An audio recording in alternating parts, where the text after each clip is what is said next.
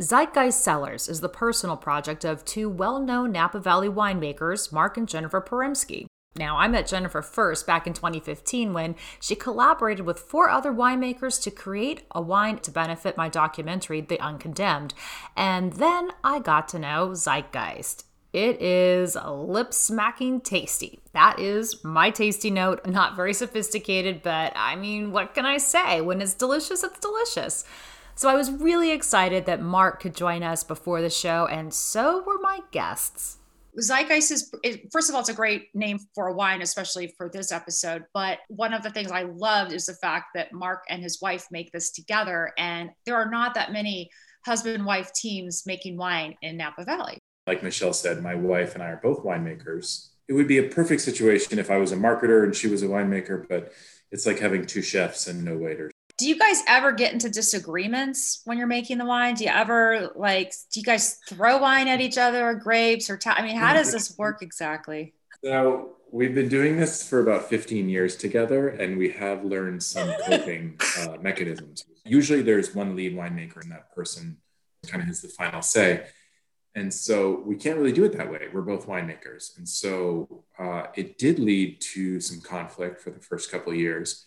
And what we learned was we like to kind of think that it makes a better wine now, that it's sort of double verified because it has to kind of pass the test for both of us. And so we've learned that if we sort of sense the argument coming, maybe now we sense it maybe a minute or 2 or 5 minutes before it gets there.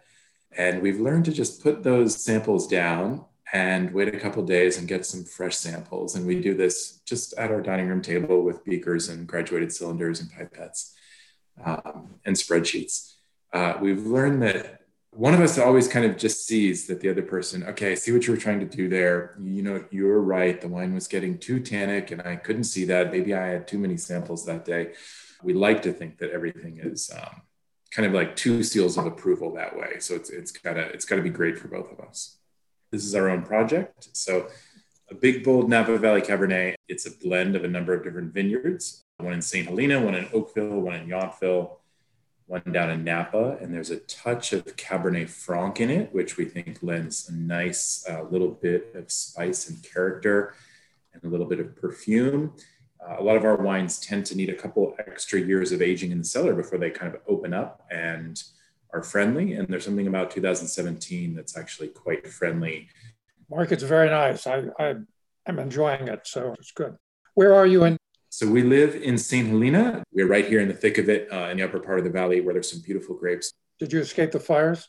One of the wineries where we had wine did burn down, but you know that it's replaceable. And luckily it was a small fraction of our wine. So we're very fortunate. Where did two winemakers meet? Predictably enough, we met at a winery. So I was the lowly sort of cellar harvest help in the year 2000 at a winery in Napa called Trefethen.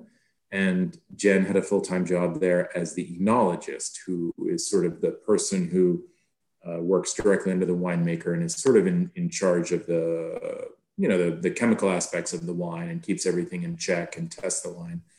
So that was 13 years ago. Now it's aged. So it's a fine marriage. The marriage is aging gradually, just like a fine Cabernet. Yes, good point.